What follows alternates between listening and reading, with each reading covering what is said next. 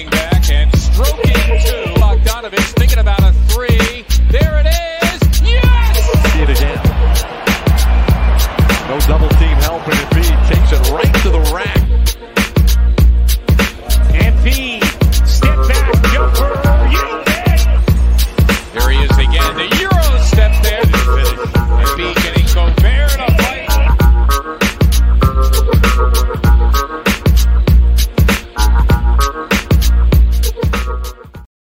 Those certainly were the good old days. What's going on, everybody? This is the Feed to Embiid on a Saturday evening, about 4:30, December 4th. I do have my comrade, Bryan Toporek, with me tonight. Bryan, how has your sanity been in the wake of this team, in the wake of your own life? Is the hair coming out yet? The hair's been coming out for a while, but that's because I'm getting old and washed. But I will say having an infant is less stressful than watching the Philadelphia 76ers on a nightly basis. That's right.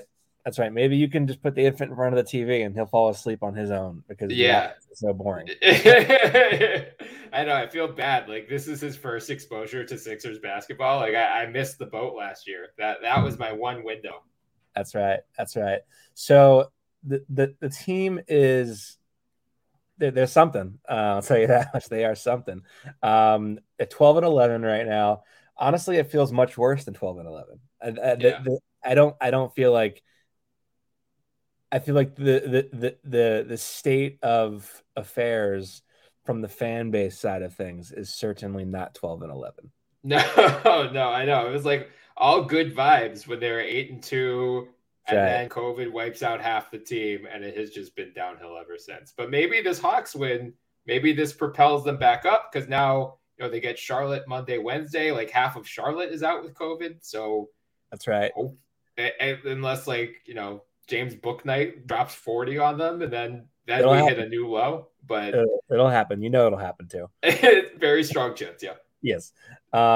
Of course, now we're at the point where it's devolved into a dark depression to the point where now it's like, oh, okay, this guy is out for the Sixers, so they'll win now. Yeah, right, yeah. It's like actual players on the Sixers need to not play in order for them to have a chance to win, which is just it's a sad state of affairs, obviously. Tobias Harris, it's not been a great go lately for him. He's played 14 of the 23 games this season. 6 of the misses were due to COVID, and then misses the game last night with a non-COVID illness. I suspect the flu, because it's been going around, and somebody from the Hawks was out with the flu as well, I think, or a non-COVID illness. So I just got to kind of correlate that in my head to maybe some seasonal stuff. But he misses the Sacramento game and the Golden State game with the hip. And he also missed some time with he didn't miss any time, but there was some questionable injury reporting with the knee that he bumped at some point. So I think there might be a case where there is, within him, there's a little bit of pain somewhere. There's some things holding him back.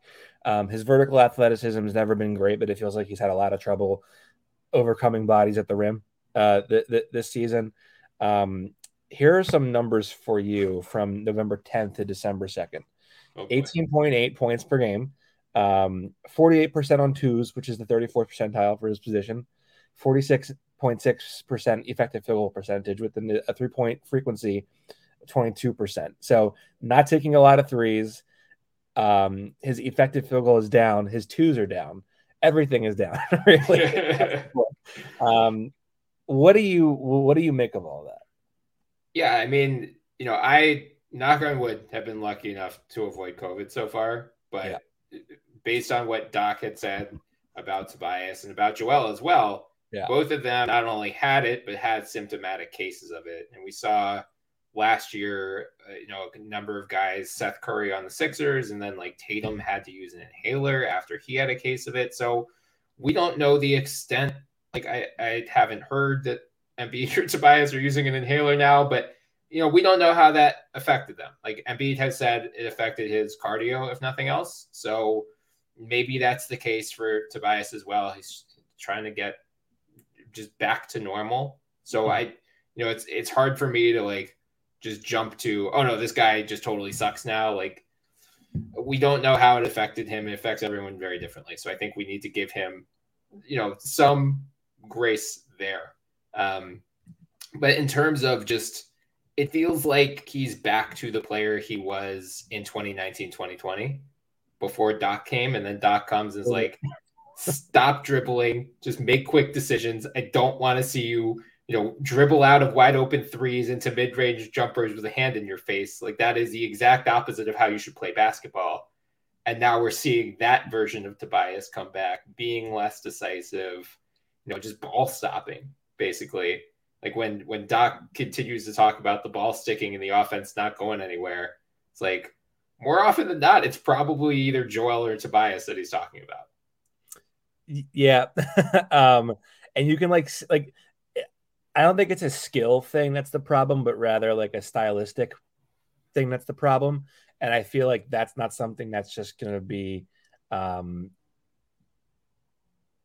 this isn't something that is just going to go away. Like if he feels healthy or if his body recovers from COVID. Like he's just not thinking the game through very well right now. He's dribbling too much. And I feel like they should put like one of those dog collars that where like we have the electric fence, overstep it zaps you, but put that on his ankle. So every time he goes in 3 dribbles, zap. Pass the ball. That's it. Or just goes inside the 3-point arc. Like we don't want to just stay outside for 3 games. That's your only shot you're allowed to take. That's right. Everything inside the arc is hot lava. Right. I'll do that. But you make a great point though with it is fascinating how just because Joel admits the fact that he's had trouble with COVID, and he's been pretty public about that struggle, people are a lot more willing to forgive his recent struggles. Whereas with Tobias, there's no room for understanding. It's that he sucks. I told you he sucks. He's always sucked. And we should relitigate everything that's ever happened to the Sixers because of Tobias Harris. Well, and I think too, like Joel, we saw last year, runner up as MVP, just has a much higher ceiling than Tobias and is earning less than Tobias. Like Tobias, when he signed that contract, it's the same thing that happened to Andre Iguodala years ago in Philly. Like as soon as you sign that type of major contract, the expectations go up as well. And like Tobias Harris is a very good player. I don't think he was ever going to live up to that type of deal. So that always comes as part of, if he's earning half as much money, I think we have half as many complaints about Tobias Harris as we do right now. Well, yes. And I feel like that's 100% correct. But to be fair to Tobias, it wasn't like he had this Brandon Ingram burst onto the scene-esque year and where he's an all-star and he's with this and that, and then he goes into free agency and then completely regresses. He was he had the best season of his career, but there was a sort of a linear progression there. He thought, I remember hearing this somewhere, but he thought he was getting like 120 on his next deal, and they come in with 180. I feel like anybody in that position would, like any random Joe who is worth, who at most thinks I'll get like a veteran's minimum deal to come play basketball and sit at the end of the bench. If a GM said I will give you 5 years, $190 million, anyone's gonna be like, I know I'm not worth this, but right. I'm not. To be clear, I'm not blaming him at all. Yeah. And I'm not blaming the Sixers either, honestly, because like the Knicks were out there, they had a ton of money. That was the year, I believe, that KD and Kyrie spurned them. So there were going to be other suitors. I mean, this is where you get into the relitigation of like, well, they knew this offer was coming. They knew they were going to have to pay up like this. Do you trade for him in the first place, knowing it? Right. Yeah. I mean, I guess my point is that it's less about Tobias not living up to anything and more about he was never going to live up to this. Right. But that's not his fault. So why is he the doormat? But a couple more numbers that I think are just very telling of the way it's been for Tobias this year. -4 on the season with him on the court are the Sixers. They are +27 with him off the court. Good. Great. Those are great. Yes. Great values. Now, some of that is going to be that they played the Kings without him and that Kings team was a shit show. And other part of it is that a lot of the games that they lost without Joel on the road, they got blitzed. They got blitzed by the Warriors. Right. He didn't play the Warriors game, but they got blitzed by Utah. there was the Knicks game where he played pretty well in New York, and they just got blitzed anyway. So there are going to be games where that isn't a true reflection of him. But over the last 9 games where he's really struggled, -10 with him on the court, -25 with him off the court. So I think that kind of tells about the Embiid absence. But last season with Ben there, even when Ben wasn't producing the way that he can, it was still Ben's catching the ball and he's bursting towards the middle of the lane. And then even if he's not doing anything himself, he's still pulling over to sort of stop the drive. And then he's kicking to Tobias, who is then either shooting or slashing. So I think there's a Ben Simmons domino effect here where there's a catalyst missing that causes this all to happen. And I think that's just part of the Ben Simmons effect that people don't want to talk about is Tobias is now in a position where he has to make more plays. He has to make more decisions rather than just catch and go, because there is not a big 6'10" guy with the dynamic facilitation ability there to draw to and then kick. And I think that's just part of it. Now, before Tobias missed 6 games with COVID, they were +13 with him on the court, and they were +37 with him off the court. Now, it's like the first part sounded good, but now the first part is a sample size of 198 minutes. Second part is 90 minutes. So there's got to be the end of that New Orleans game where the bench came alive and was expanded the lead to 20. There's some things there. There's games where they just had garbage time in the fourth quarter and they were able to really add on to the leads and whatnot. But the fact of the matter is that he just simply has not been very good. And they were much better with him off the court last night, and at least in the first quarter. By the way, last season, they were +324 on the season with him on, +78 with him off. But in the 337 minutes last year where Joel and Ben were off the court and Tobias was on the court, they were plus 7.42 points per 100 possessions. So Tobias it wasn't that we overrated Tobias. I don't think it's that.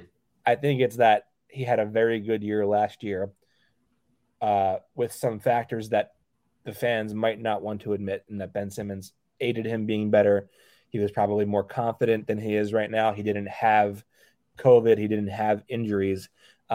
I think the jury is still very much out. There's 60 games or so left in the season for him to, recover this.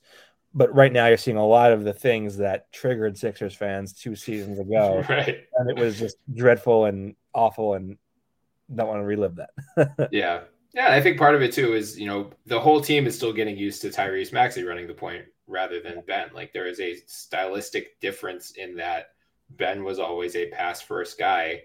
Tyrese is much more of a scoring threat in half court settings. So we've seen, since Joel has come back, Tyrese's scoring has gone down because he is now trying to figure out, okay, and Doc has said this, I gotta get the ball to Joe, gotta get the ball to Tobias, gotta get the ball to Seth.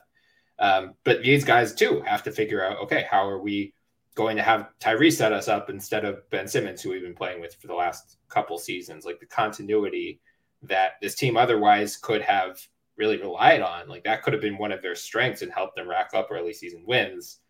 Because of Ben Simmons' absence, they don't have that, and they're learning to play with a new head of the snake.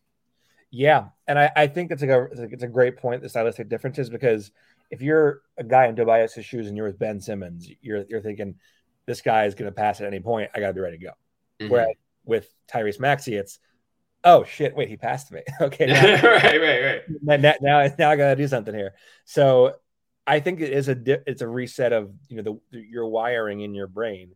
But having said that, there's just no excuse for him catching the ball, against the Magic and off of a pin down and then faking and then 2 steps in for a pull-up 15-footer. And you can even see Doc's body language. He puts his hands up in the air.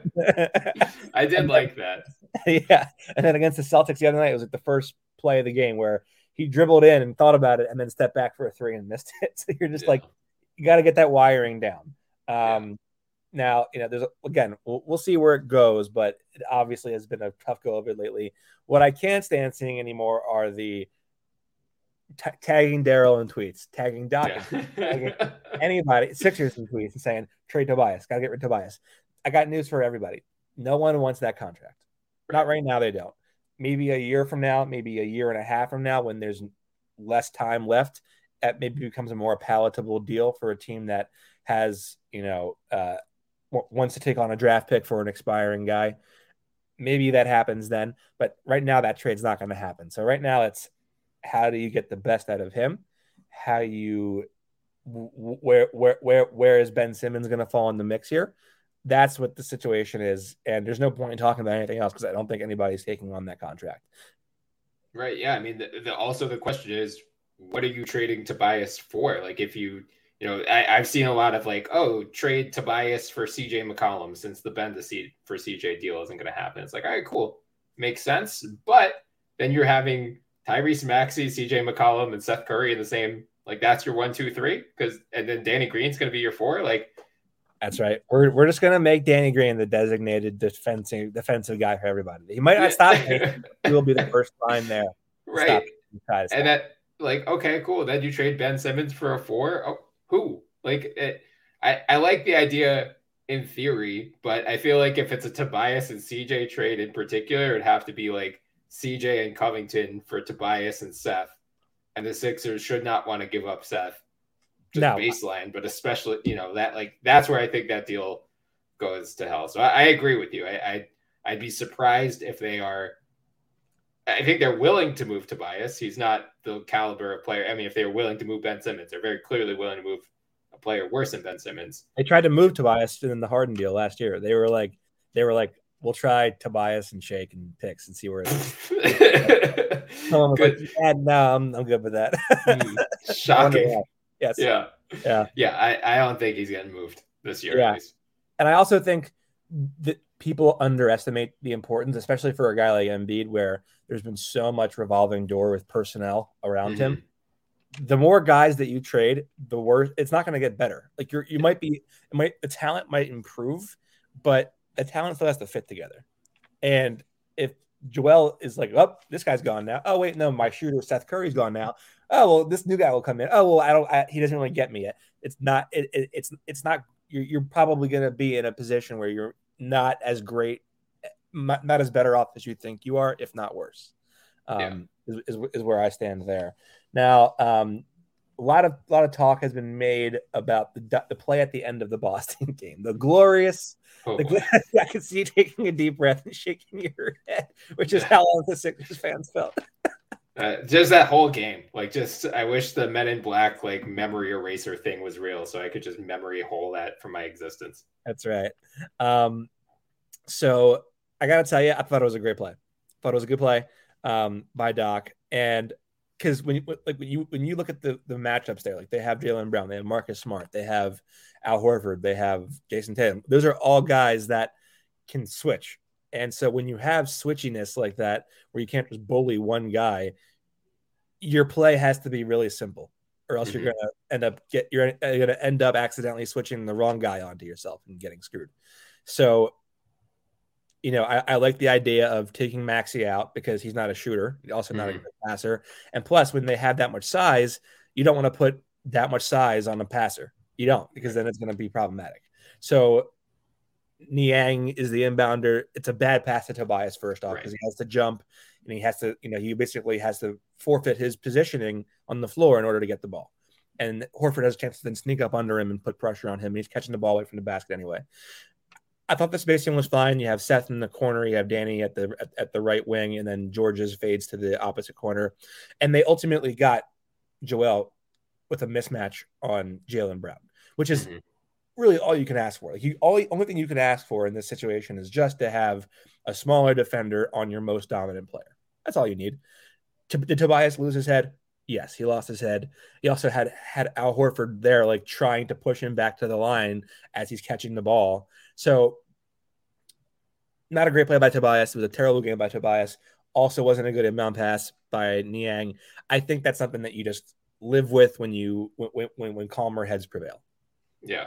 No, I completely agree. I think it's more of execution was flawed rather than the play itself was flawed. Because as you said, if it's a better pass to Tobias and Tobias can just hit Embiid, more often than not, Embiid's either going to score or draw a foul. Honestly, you're probably just hoping for a foul in that situation because there wasn't really time for him to, there's only a couple seconds left. He's not going to be able to back down Jaylen with his usual like series of moves. Right. So yeah, I think it was just, and we've seen Doc too. Like he, out of timeout plays have not been a weak suit for Doc. Like he has his strengths and weaknesses as a coach. Rotations you could poke a lot of holes in. The plays he draws up tend to be pretty good. So I think that was more just, the execution not being on point. And, again, this is another place.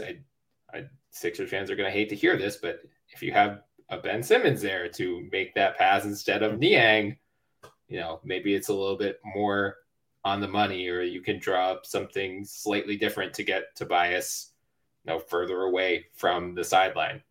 Yeah. I think like there is a case to be made that maybe like Danny Green, because he has no problem throwing an inbound pass to a post player. Yeah. Maybe he should be the one you're setting down screen for, except if Tobias is in the corner, they were helping off Tobias to double Joel earlier in the quarter. Right. So they were, so that was going to just add an extra body that was going to help off of Tobias. So I think overall the schematic setup of the play, the manipulation of the play was fine. Execution just sucked. But when it's an ATO, fans judge it by, okay, who took the shot, and did it go in or not? And if it's a binary of, oh, this guy took the shot and he missed, it's, oh, the ATO sucked. Well, no, that wasn't the case. It was a fine ATO. They just blew it up. Right. Now, I do think, though, there is something about their late game execution when they don't call a timeout. Like Minnesota game, they're up 3 with like a minute to go. Minnesota scores, and then they come down. They don't use a timeout, and they're just nonchalant. It's like 20 seconds left in the clock, and I'm sitting behind I'm in the media section, and I'm sitting behind. I'm looking at the shot clock. I'm like, well, wait a minute. They're going to have a lot of time left if you guys don't go. And then Maxi's just they're just standing around. Joel's just standing around. They're not ready to make a play, and turn them over. Timberwolves convert the bucket, and that's the game. Last night against the Hawks, they don't take a timeout. The final play of the game is 5 seconds left. Danny's at the half court line trying to throw an pass to Embiid with the shot clock winding down. So they're not getting good live action plays out of that final execution. And that's something that as a coach, you should have seared into your players' brains with, okay, 5 seconds left on the clock. There's no timeouts. You either go full court. What's the player running? That I feel like has failed them recently. And I know Doc in the beginning of training camp said we had a lot of carryover from last year, so we're comfortable with where we were on that front. Now we're focusing on end of game execution. Well, got news for you, buddy. It's not going great on that front. Yeah. Well, I mean, honestly, like I agree, it shows up most pointedly at the end of games, but I feel like the execution just hasn't been great offensively for most of the season. Yeah. And like I don't have the cleaning the glass numbers in front of me in terms of like what their half court rank is, but like with all of the absences because of COVID and just random injuries, like I almost just want to throw out any season long numbers for the Sixers anyway, because it's like there's so much noise in there right now. But this is where I'm just relying on the eye test, and it's like I think last year, because Embiid was so individually dominant, both just in general, but especially with this face-up game, like he had never hit shots at that clip before.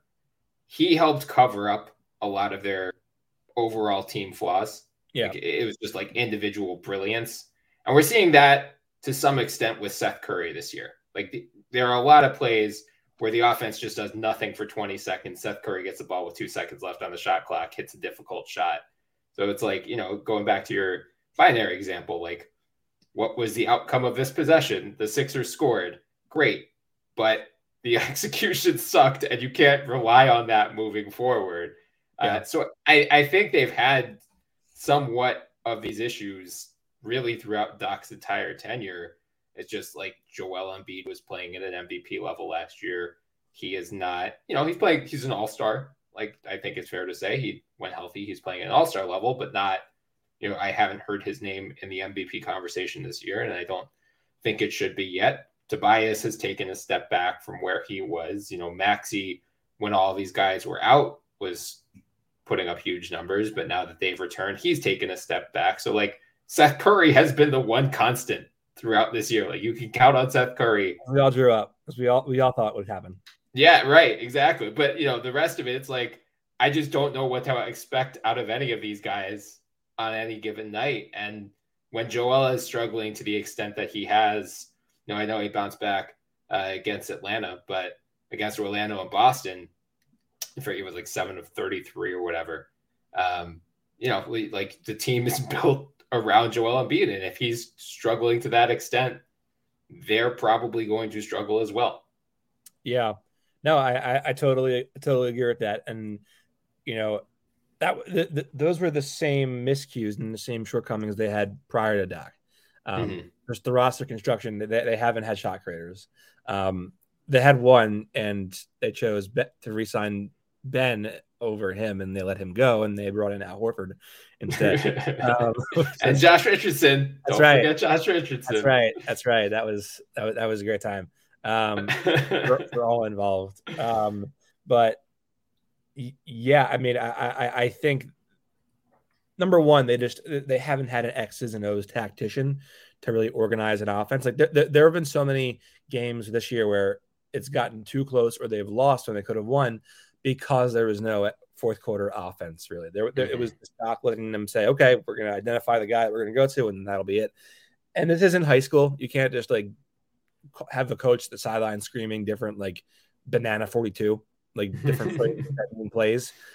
That isn't how that works in the NBA, because at the end of the day, everyone is smart enough and advanced enough to know and identify like, okay, this is what this means. This is what that means. This is how we're going to counter it. So at the end of the day, you have to put the ball in your best player's hands and just go sometimes. But they could use more organization. And I know Doc can do it because like last night you saw they were down 5 and then he draws an ATO for Seth and he gets a Curry, he gets a Trae Young switched onto him and they draw up a beautiful, curl around the screen of a pin down and nail a 3 for Seth. More plays like that are how you can make Seth's life a little bit easier without having to have him dribble through fire and traffic every time. So I just think more of that would be helpful too. Take a quick break from the pod to talk about our sponsors at the King Cobra. Do you like shotgunning beer? Do you want to increase your shotgunning time at parties? Check out my boys at the King Cobra. The King Cobra is a shotgunning tool that makes the perfect shotgunning hole in under a second. It's also a tab puller, vent puncher, and all fits on a keychain. For more information about the King Cobra, you can check them out on Instagram at the King Cobra Co. That's the King Cobra Co. And Cobra is spelled with a K. For a 10% discount on all products, enter the code TrustTheCobra10, all caps, all one word. Pick up yours today. But going on to Joel's touch, it's been frightful, to say the least. 45.4% effective field goal, which is the 8th percentile for centers. That's great. 41.3% on twos. That's a 6th percentile for players of his position. 26. We've all seen the stat by now, but 26% of his field goals are coming at the rim, which is awful. 57% are on the mid range, and he's shooting 35% on mid range. So nothing is going well for him at the moment. I don't know, and he said the ball is something. And I think that's real because I think more guys have mentioned that. And I think the fact that game is starting to catch up a little bit. Paul George is starting to catch up a little bit. They've had more time to play. Joel has not. He's had 6 games or whatever, 7, 8 games, and then COVID for 9, and then back now. He's trying to get his legs back under him. But that touch has really evaded him to the point where like across the board, this is the worst he's been at the rim since his rookie year. This is the worst mid-range shooting of his career. And of course, it's the best 3-point shooting of his career. Naturally. Which makes sense. Yes, of course. I don't really know what to make of that, other than I think he's probably already missed enough time and played it poorly enough at points to the MVP conversation is probably a lost cause at this point. Oh yeah, it's gone. Yeah. That's completely gone. Yeah. I always thought that was going to be a reach anyway, unless they traded Ben quickly, because I just didn't think the record was going to be good enough for him to be in that mix. But yeah, he's not catching. I mean, I think it's Steph, KD, Giannis, 1, 2, 3 in some order, And like Jokic is playing at a similar level to what he did last year, but the Nuggets without Murray, without MPJ, I think he and Embiid are going to be in a similar boat where it's like these teams just aren't going to be good enough for them to get legit MVP conversation. When he's not just trucking Markieff Morris in the back. Right. He's playing great. But, I mean, to be fair, I think we all supported that. So, but no, I mean, the point about Embiid, again, it's like with Tobias, like I want to give him some leeway here between COVID, which he again has said like really did a number on him, and then also the knee. He injured it in the first game of the season, and I don't know if it was just like a bruise or if it was at all related to the meniscus injury from last year, if he's feeling any effects from the meniscus injury, because he did not get that surgically repaired. So we don't, if we had to put a percentile on like how healthy is Joel Embiid right now, or how like compared to peak physical condition, where is Joel Embiid? I don't know the answer to that, but I'm guessing we're in like the 70% range rather than like 85, 90, 95. So I think that's probably part of it. And like, I hate to keep beating this drum, but it's another place where you see the absence of Ben Simmons. That for as much consternation as there has been about can these guys work together, how do they fit together, they at least had chemistry, especially in the regular season when teams aren't as locked in defensively. Like I forget what the exact number is, but I know the Sixers like toward the bottom of the league in terms of transition points this year. They're just not getting a ton of easy opportunities. And I think a large part of that is the absence of Ben Simmons. So, this is again, like, I don't know that we're ever going to see Ben Simmons in a Sixers uniform again. So you can bemoan it all you want, but they're going to have to figure this out either way. Hopefully things get better whenever they do trade Ben and stop wasting a roster spot and $30 million of cap space on someone who's not playing right now. Like at some point there's hopefully an infusion of talent or reinforcements coming that will make them better. But like personally for this first quarter of the season, I've cared less about win-loss record and overall stats and standings and all that stuff. It's like you just almost have to go back to the process years where you're just like tracking individual improvement or, in the case of Tobias, regression. Joel too, honestly. You're just trying to see like what have these guys either added to their bag in the last year or over the off season, or like, where are some of the problem spots that, if they do make the playoffs and if they do, especially go on a deeper run, what could be their Achilles heel come game 5 of a second round series? Yeah, no, I think it's a good point for sure. And you the point about Ben, I think, is spot on. Like Ben knew how to get Embiid the ball. He, and Embiid, because of that, knew how to establish himself in the post. I feel like this season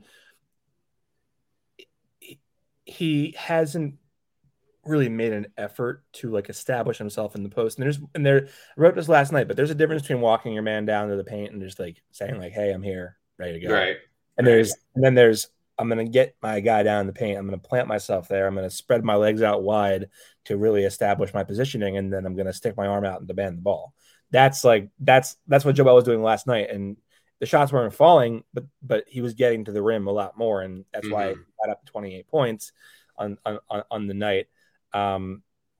But I also, I don't know how much of it has been actions in the offense to help him sort of just get open looks and get going. Like last year they had that delay action where it was just basically Joel initiates the top of the key and then they go ISO middle of the floor so we can see everything. Now, to be fair to everybody, everyone knows how good Joel is and how bad the Sixers are outside of Joel. Right. So it holds that he's probably never going to see a single coverage this season for more than a possession or two. So his shots are all going to be harder to come by. And as much as if people clown Ben Simmons, he got him easy looks because he had a good over the top threat. It was a good pick and pop partnership. And they had the snug pick and roll that worked pretty well. So all factors that would have made Joel's life easier with with Ben present. Ultimately, I think he's too good of a player for this to persist and to hold him back all season. I just think he needs to get some rhythm, get his legs under him, and sort of figure out how we can get, how the Sixers as a team can find ulterior or other entrances to the basket. Right. Now, it sounds like your team outlook is pretty low. Yeah,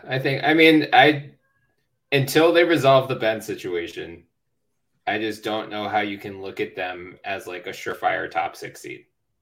Maybe, assuming health moving forward, and some team will probably get upended by an injury at some point, or as we see with Charlotte, like they're probably going to lose the next couple games because half of their rotation is now in health and safety protocols. And, given the state of the world as of late, it seems like that's going to become a more common occurrence. I think COVID is going to just be more of a factor than any of us would have anticipated coming into this year. Yeah. So, maybe the Sixers keep getting lucky and like the basketball gods pay us back for what we had to go through early in the season, and we just keep catching teams as they get their COVID outbreaks. But, fully healthy, let's say everyone in the East is fully healthy. Like I can't put them in the Milwaukee, Brooklyn tier. Miami's interesting now with Bam out for at least a month, if not 2. I think fully healthy, they would have been a comfortable top 6 seed. I don't think you can put them there. Chicago, I don't think is a fluke. Washington, I don't think is a fluke. Chicago, I think is pretty safely a top 6 seed. Washington, I think has a chance, but I'm not like guaranteed they're 100% going to finish in there. So like, I think you can put the Sixers in a tier with a bunch of teams like the Washington, Boston, Atlanta, Miami now, Charlotte. I'm sure there's 1 or 2 other ones I'm forgetting, but like, I just think the East is so Cleveland is the one. The East is just good and deep now. So there aren't really many gimme games. And even the ones we thought like Orlando was supposed to be a gimme game, and that came down to the, last couple possessions. So, where the last like 10 years or so, there were always at least a couple of East teams that were just roadkill. Like you saw them as just a schedule win. That really isn't the case anymore. And you look at the Sixers schedule from now through the end of December, it's brutal. I think it was like 13 of their 15 opponents had a winning record on December 1st. So, if the Ben situation lingers as there has not been an update recently that makes me think a trade is coming at any point soon. So with that schedule coming up, I think they'd be pretty lucky to be 500 come January 1st. And at that point, you'll maybe be in play-in territory, but like you're not going to be in the top 6 in the East. Yeah, I almost feel like if they get to the play-in and they're at that level, it's probably just better to just lose there and be done. Yeah. For our own sanity. I gotta tell you, I think for whatever reason, I remember that 6-game winning streak a lot better than this current skid. And I think that's probably a better indicator of what the team is. I don't know why I think that, but I just think that there was like an element to Embiid's game where even if he was struggling to score the ball, his playmaking was much improved. He was making good reads. Teams were, I think, virtually at full health, and they were winning those games. And I mean, they took 2 from Chicago, and Chicago is legit. And then I think Miami falls back down to earth a little bit with Bam out. They might just end up being the 1 seed again. Yeah, right. Right. Who knows? That would be the funniest thing ever. It just comes back to that. Do you think that the city of Philadelphia should just send Ben a collective like tray of chocolate candy saying like Forgive me. I was gonna say some like nice soothing bath bombs. Yes, exactly right. Exactly right. Yeah. Just like a massive boombox outside his apartment, like asking him to come back. Yes, I don't think it's gonna work, but at this point, it seems like Daryl is. We'll see what happens December 15th. I think that we're starting to get into the time where conversations will actually start picking up, and that isn't to say that there weren't a ton of guys who signed this summer that I think are like the holdup in a Ben trade, but between that, the ability to trade guys who signed this summer, that includes guys on the Sixers too. Like, Korkmaz has been struggling a lot this year. Like, if they're willing to include him, if it's a bigger deal and they need more salary in particular, like, you can include him or you can include Danny. So that at least gives them more options as well in terms of building a Ben trade package. But also, we're now seeing teams like Portland just fired Neil Olshey yesterday. Indiana has not gotten off to the start that they would have expected, and losing to the Heat last night without Jimmy and without Bam, it seems like Pacers Twitter had a pretty good meltdown. I saw your tweet from my other account because my current account has been hacked. Thank you to the Twitter bots for getting me hacked. So that was great. But yeah, no, I think Indiana is definitely. I mean, they can't trade Oladipo, or they can't trade Brogdon because of the extension. But like SGA didn't he signed? He's eligible, I think, for an extension or to be traded on December 15th, right? So he's an interesting one because he signed the extension. It's a max deal, which usually, like with a rookie scale guy, his outgoing salary will be his current salary, and then the team taking him, it's the average of his new deal plus his current salary. So it'd be he's going to count for basically $30 million for any team that acquires him, but OKC could only count for $5 million. So it's like almost impossible to trade those guys on those poison pill deals. But OKC is almost $25 million under the cap. So they're like the one exception to this rule where I don't know if the salaries would exactly line up. I think OKC would probably need to send a little bit more back or to a third team, but it's at least possible. And mentally, I had like discounted it as soon as SGA signed that extension. But then this week, our friend Dave Early mentioned that the Sixers have at least internally discussed him. I was like, wait a second. They actually could potentially get him, couldn't they? Do you think like Woj and Shams and whomever else have like their Twitter drafts just stocked, and then as soon as the hits midnight, they're just like, oh my god, I gotta unload all of these. Just like what happened? Like Daryl Morey trades, he's just like been in the works since like November. Just the how many different drafts they have of Ben Simmons has been traded for Damian Lillard, CJ McCollum. Yeah. Hopefully. Yeah, and like we're all staring here watching this, like, wait, so who's on the roster at the end of the night? Like, is Joel still here? Is Doc still here? Has he been traded too? That's all that matters. If Joel's here, that's fine. I know it really is the case. Last time you were on my pod, you had a take about a player who is going to get a max deal, who you said you would not give a max deal to. It was John Collins. Okay. I think your take has aged pretty well for the most part. I'm curious if you have a new target for whom might get a max deal, but you would not give him a max deal. And you cannot say John Wall is not an option. I don't think he'd be in line for that anyway, but he's an upcoming free agent. He is not an option.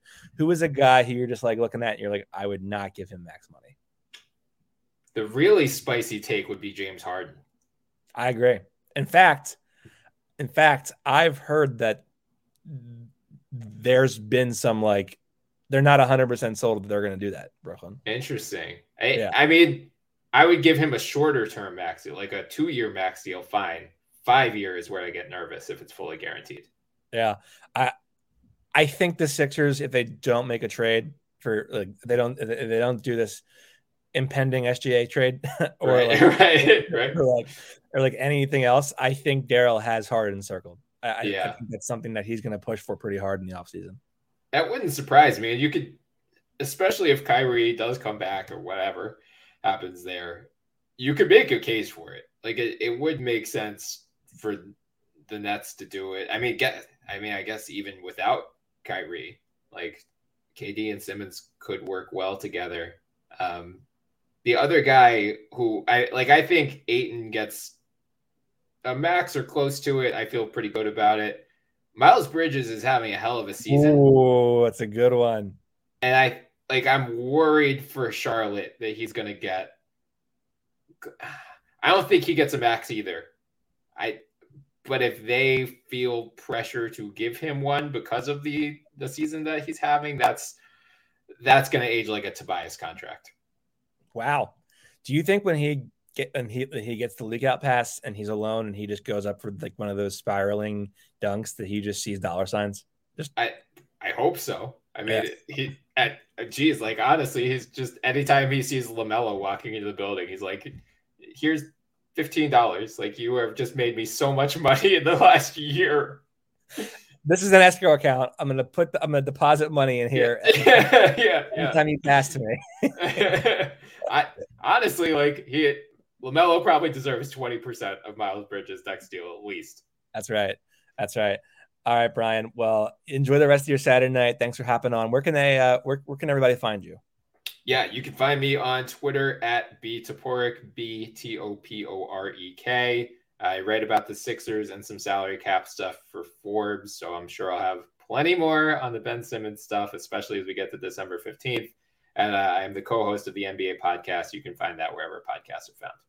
I do like the name of your podcast because it's like, this is the official NBA podcast. It's the only one. It's weird. For such a big sport, it's crazy that there's only one NBA podcast. I love it though. It's just like this is the NBA podcast. This is all it is. I know. We were going for SEO. Let's hope it pays off at some point. That's right. All right, Bryan, you take care. Have a good night. Of course. Thanks for having me on, man. You too.